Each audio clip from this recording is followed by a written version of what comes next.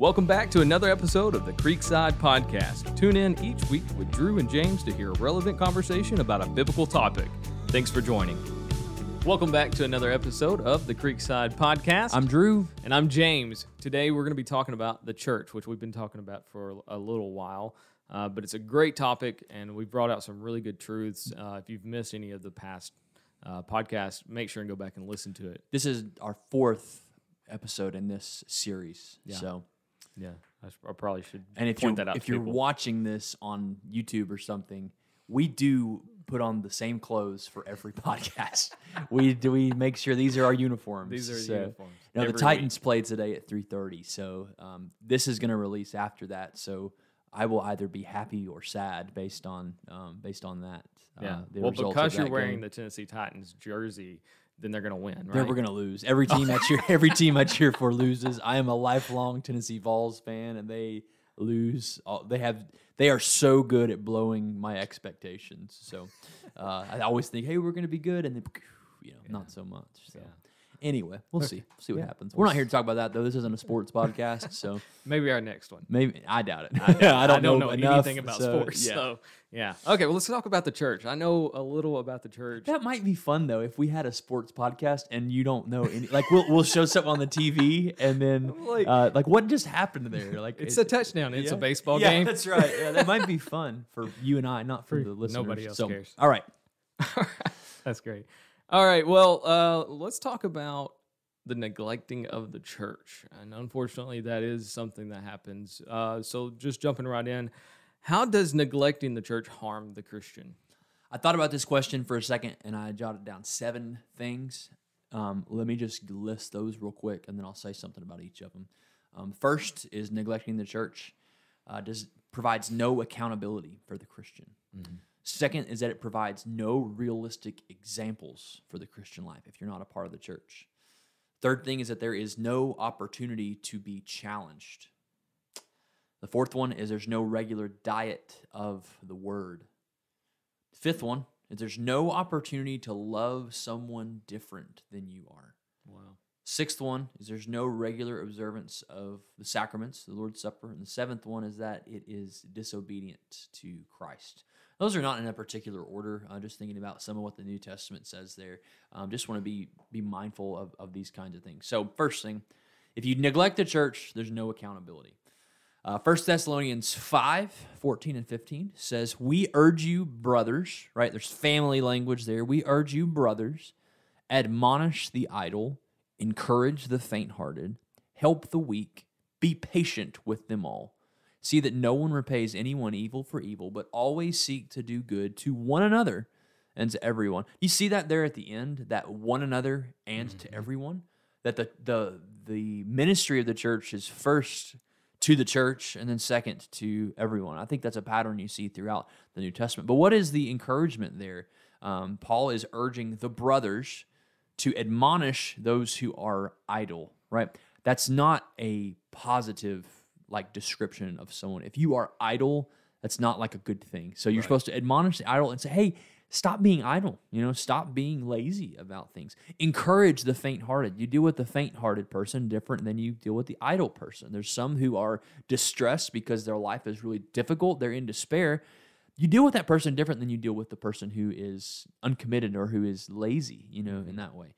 Help the weak, the person who is weak. You don't kick someone while they're down, but you help them to bear up. All of these things are part of the ministry of the church. And if you're not a part of the church, you might be living an idle life, and there's not anyone to come alongside and to admonish you, to encourage you, to help you stand up when you are weak and when you've fallen down. And then you see the verse 15 there.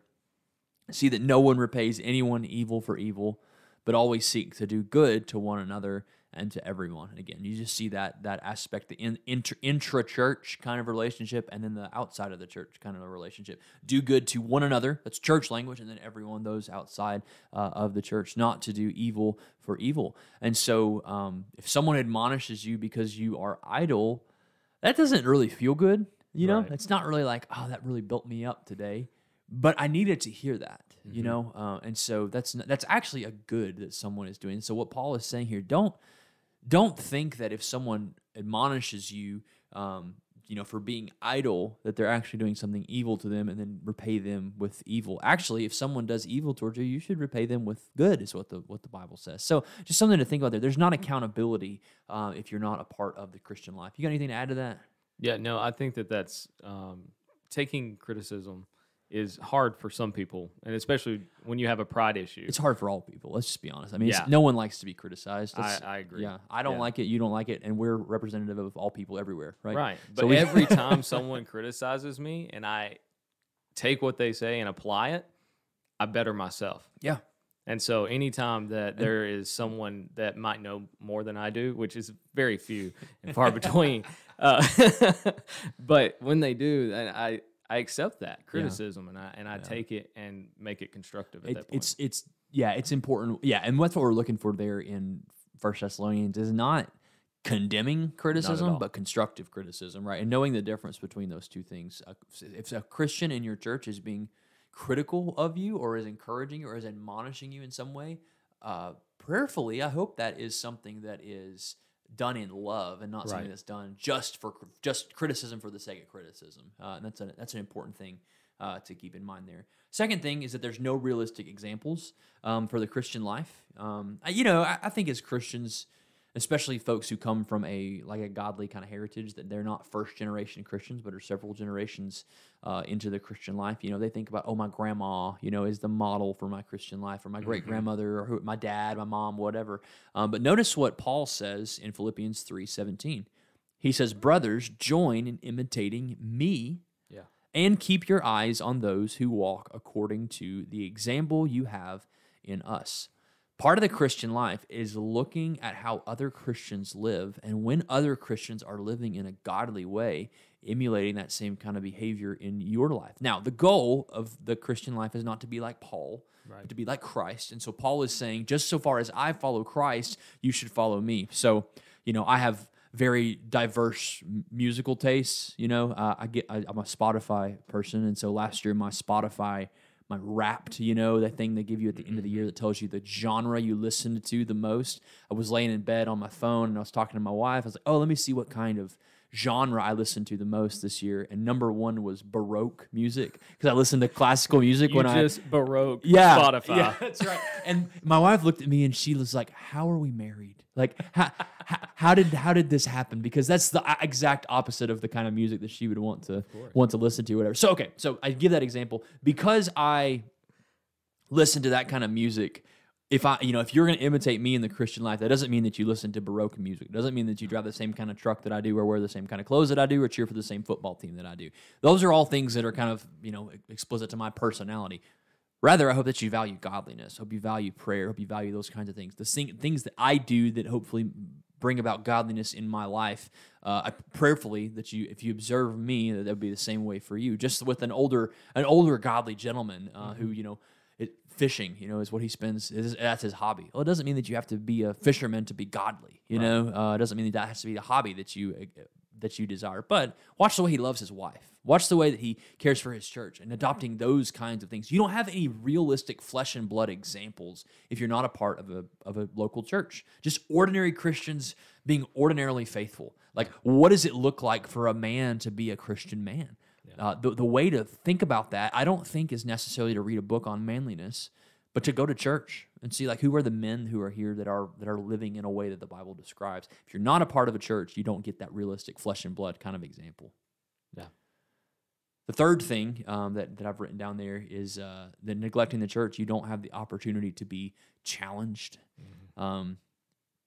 You don't have the opportunity to be, to have your presuppositions kind of questioned, and maybe some of the direction in which you're living your life to be redirected. The expression that we use of stepping on somebody's toes. Whenever they say something that is pretty honest and pretty straightforward, and it's true, and it kind of hurts. Hurts a little bit. You're going to miss out on that if you're not a part of a local church, because for a few reasons. One, you might be selective in the kinds of preaching that you listen to. You might not always listen to the preaching that gives the clearest explanation of the word, but might more cater to a wide variety of listeners, that, hey, I want a lot of people to hear this and to not be offended.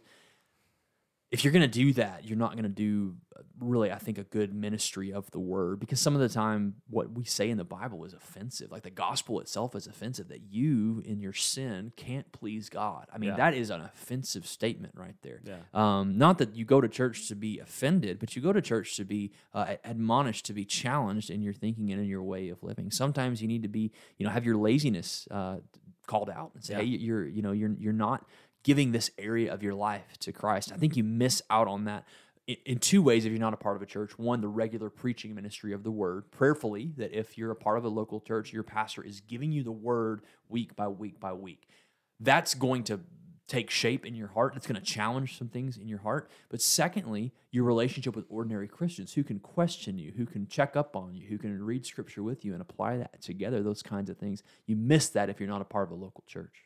Yeah, definitely. And I think as we're reading through some of this, I am reflecting on my career. A lot of these things I look for in a mentor or a boss or something for money. Right. So if we're doing these things for money, how much more should we be doing it for our God? Yeah.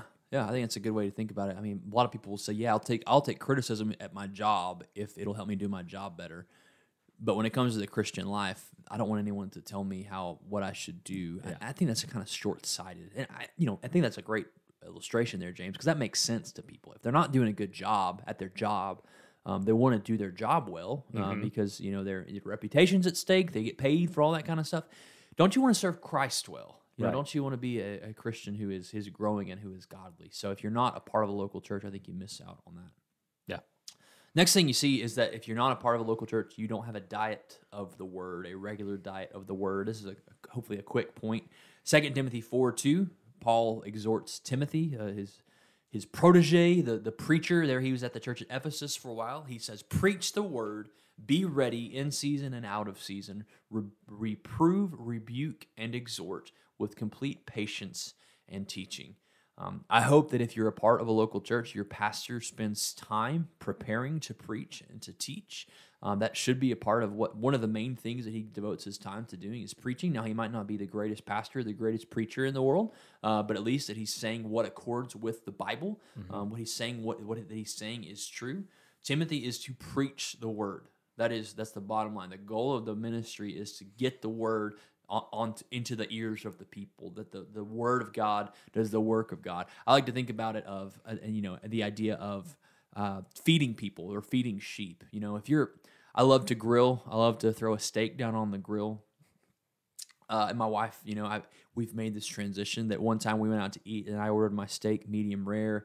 And she was kind of like, why do you get your steak like that? And I let her try it. And she was like, that's the greatest steak I've ever had in my life. It changed her life. And so I might grill her steak just perfectly. It's just medium rare. It's perfection, and put it on the plate. But I can't make her pick up the knife and fork and eat. Right. So when I think about ministry, when you're being fed, or when the preacher is preaching, prayerfully, he's putting meat on the plate. He's putting a meal on the plate for you. But you got to pick up the knife and fork, and you've got to eat. Sometimes you might be a part of a church, and there's no meat being put on the plate. There's no meal being put in front of you. The word's not being preached, and that's a problem. But sometimes the problem in the church doesn't come at the fault of the pastor. The pastor's doing his job. It comes at the fault of the person who should pick up their knife and fork and eat. You don't have a regular diet of the word. There's nothing being put on the plate regularly for you to digest. If you're not a part of a local church, you miss out on that. You got any thoughts on that? I do, actually. One of our members here at Creekside, she is a converted Catholic. And so one of her stories was that, she started reading the Bible in the Catholic Church. And eventually it got to the point where they said, hey, you're not allowed to do that anymore. You've got to get out of here because it has to be read by a certain person. And I am so thankful. I would say this too. I had an uncle, a great uncle. He's gone now, but he only had a 3rd grade education, and his reading was very minimal. But he would read the Word of God, and the Holy Spirit could work through those words, and he understood it sometimes better than with doctorates or whatever. Just because he was so into it. And so I think that having that opportunity, being allowed to read the Word of God, what an amazing opportunity. But not only what an amazing opportunity, but what an amazing opportunity to do it together with brothers and sisters. Yeah. And learn and grow together. That's a good thought. Really good thought. Related to that, speaking of brothers and sisters, if you are neglecting the church, you don't have an opportunity to love someone different than you are. I think about Philippians 4, verse 2. Paul is writing to the church at Philippi, and I think this is the reason Paul wrote the letter to the church at Philippi, personally. I think that's the reason why Paul wrote the beautiful letter of Philippians that we have. That's some of the greatest verses in all of the Bible. I think it was written to the church at Philippi to address this particular reason. Philippians 4:2 says, I entreat Euodia and I entreat Syntyche, I think is how I would say that, to agree in the Lord. These are two women in the church at Philippi, and they have some disagreement.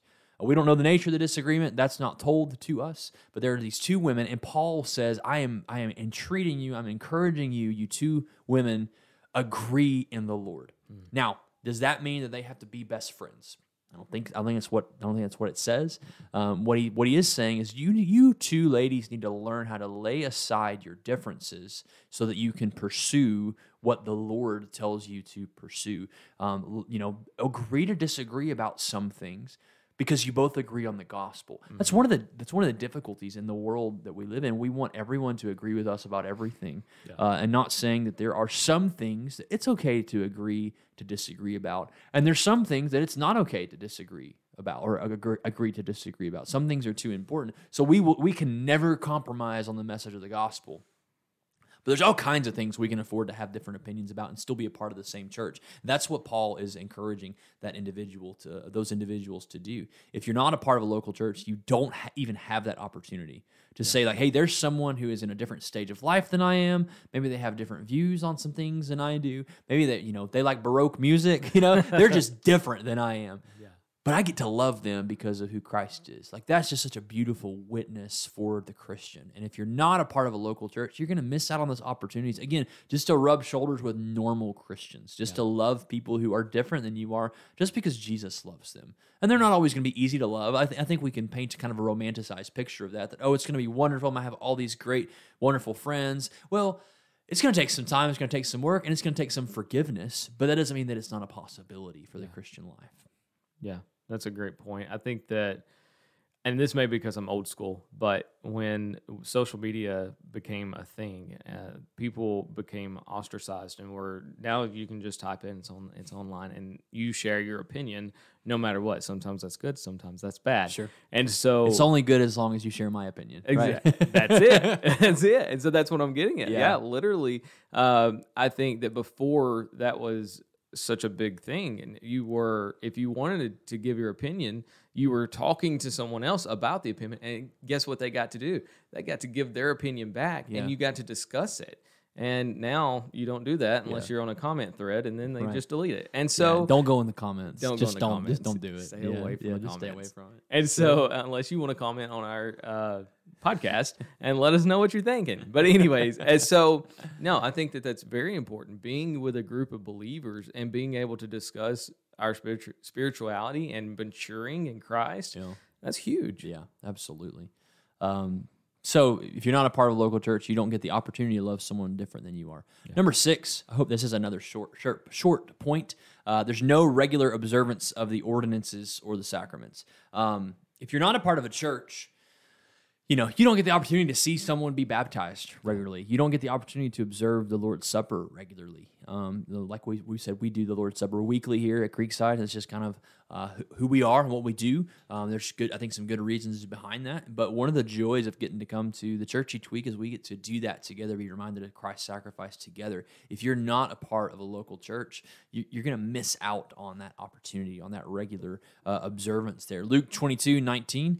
Jesus says, or Luke's gospel says, speaking of Jesus, that he took bread. When he had given thanks, he broke it and he gave it to them, saying, "This is my body, which is given for you.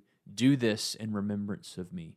We talked about how the two things a church is supposed to do is to preach the gospel and administer the sacraments or the ordinances.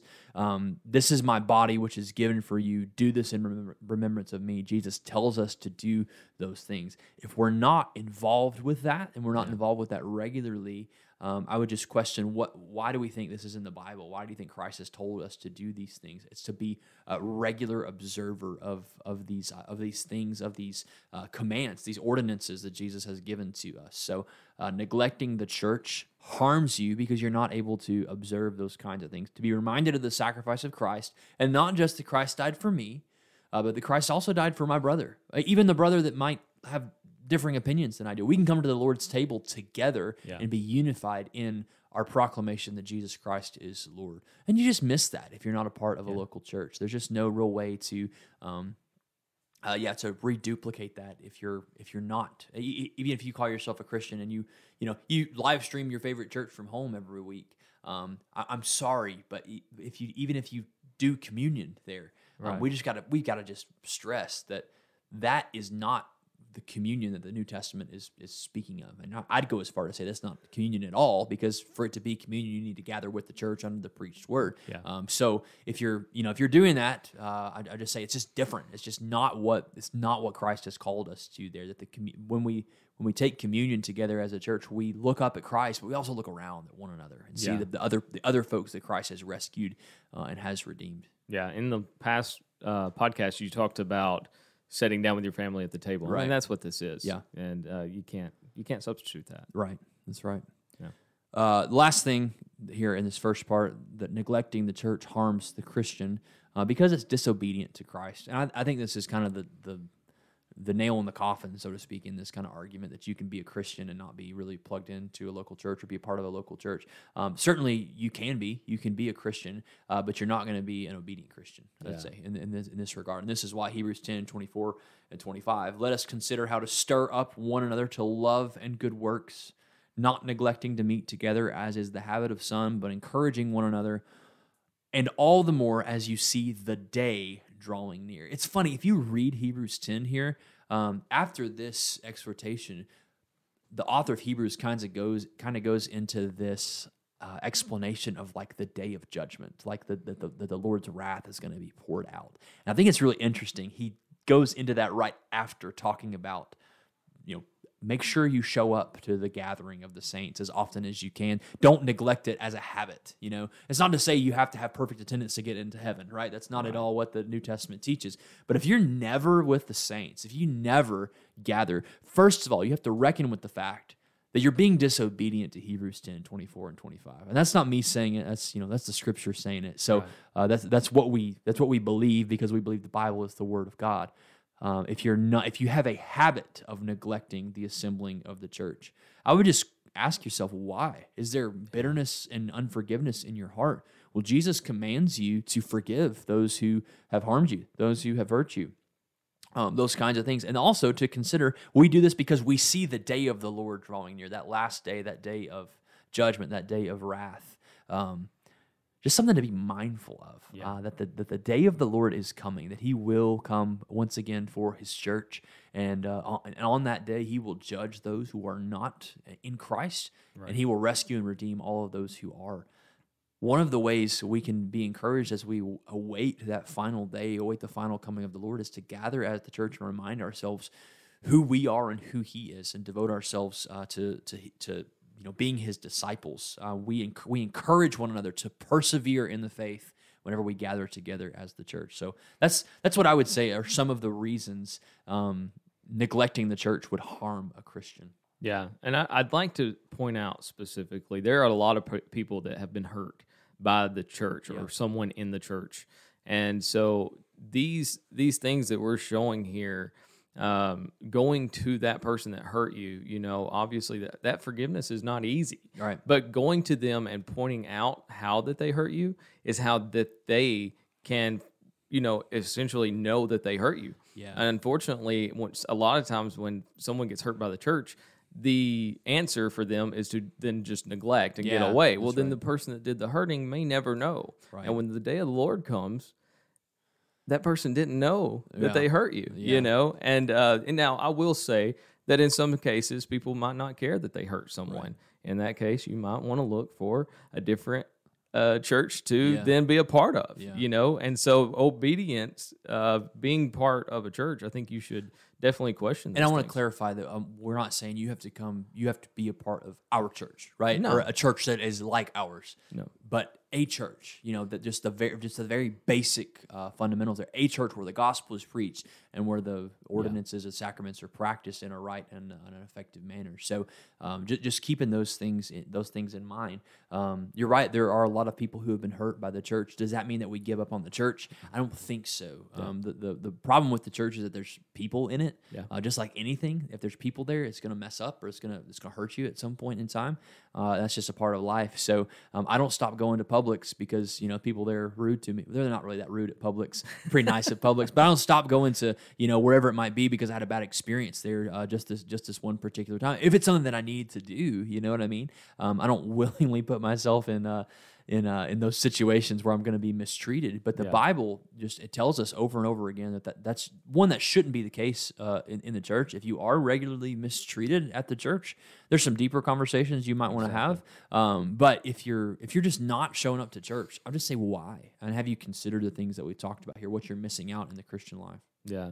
So on the flip side of that, what advice would you give someone who has already neglected the church, but now they're trying to redirect their attention towards giving the church more priority? Yeah, I would say first, just to admit that you have messed up. That's the first thing you do as a Christian is to confess your sins to the Lord. Neglecting church is not the unforgivable sin. I would say it is a sin because the Scripture clearly teaches about it. But neglecting the assembly is not the unforgivable sin. So just admit that to the Lord. If you're a pastor, if you're a member of a church, admit that to your pastor, and come and say, "Hey, I've been disobedient in this way, and I want to do a better job." I promise you, if you go to your pastor and you say, "Hey, I've been disobedient to the Lord in my forsaking of this assembly, and I want to try to make the church more of a priority in my life, how can I do that?" I guarantee you your pastor is chomping at the bit to help you answer that question, to help you get enfolded into the church, help find someone to disciple you and all those different kinds of things. I guarantee you that will be the case. So just be honest about that. Have a conversation with the pastor, the person in ministry that's there, and then just make that commitment, to be a part of the church and to figure out how you can do the things that Jesus has commanded us to do. Yeah. We've talked a lot about neglecting the church. So if you are someone who has neglected the church and you have more questions, feel free to reach out in an email or go on our website, contact us. Yeah. Feel free to ask questions. I think that, unfortunately, when people do neglect the church for a reason of being hurt or whatever it might be, it's hard to make that Absolutely. step. And so if we can be that resource for you, please reach out to us. Yeah. So anyways, any concluding thoughts?